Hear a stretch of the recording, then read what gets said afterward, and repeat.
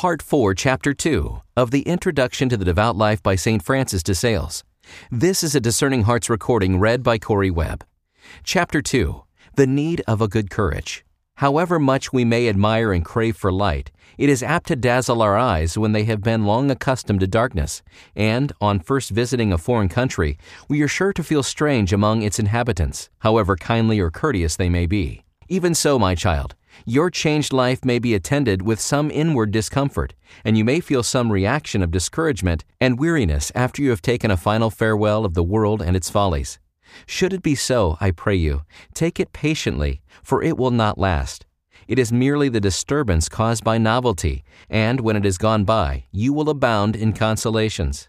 At first you may suffer somewhat under the loss what you enjoyed among your vain, frivolous companions. But would you forfeit the eternal gifts of God for such things as these? The empty amusements which have engrossed you hitherto may rise up attractively before your imagination and strive to win you back to rest in them. But are you bold enough to give up a blessed eternity for such deceitful snares?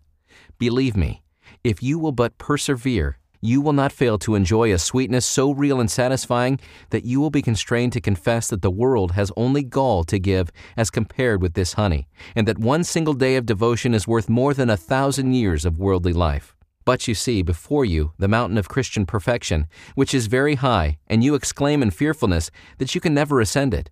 Be of good cheer, my child. When the young bees first begin to live, they are mere grubs, unable to hover over flowers or to fly to the mountains, or even to the little hills where they might gather honey. But they are fed for a time with the honey laid up by their predecessors, and by degrees the grubs put forth their wings and grow strong, until they fly abroad and gather their harvest from all the country round.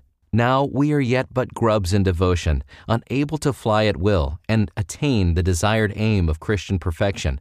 But if we begin to take shape through our desires and resolutions, our wings will gradually grow, and we may hope one day to become spiritual bees able to fly. Meanwhile, let us feed upon the honey left us in the teaching of so many holy men of old, praying God that He would grant us dove's wings, so that we may not only fly during this life, but find an abiding resting place in eternity.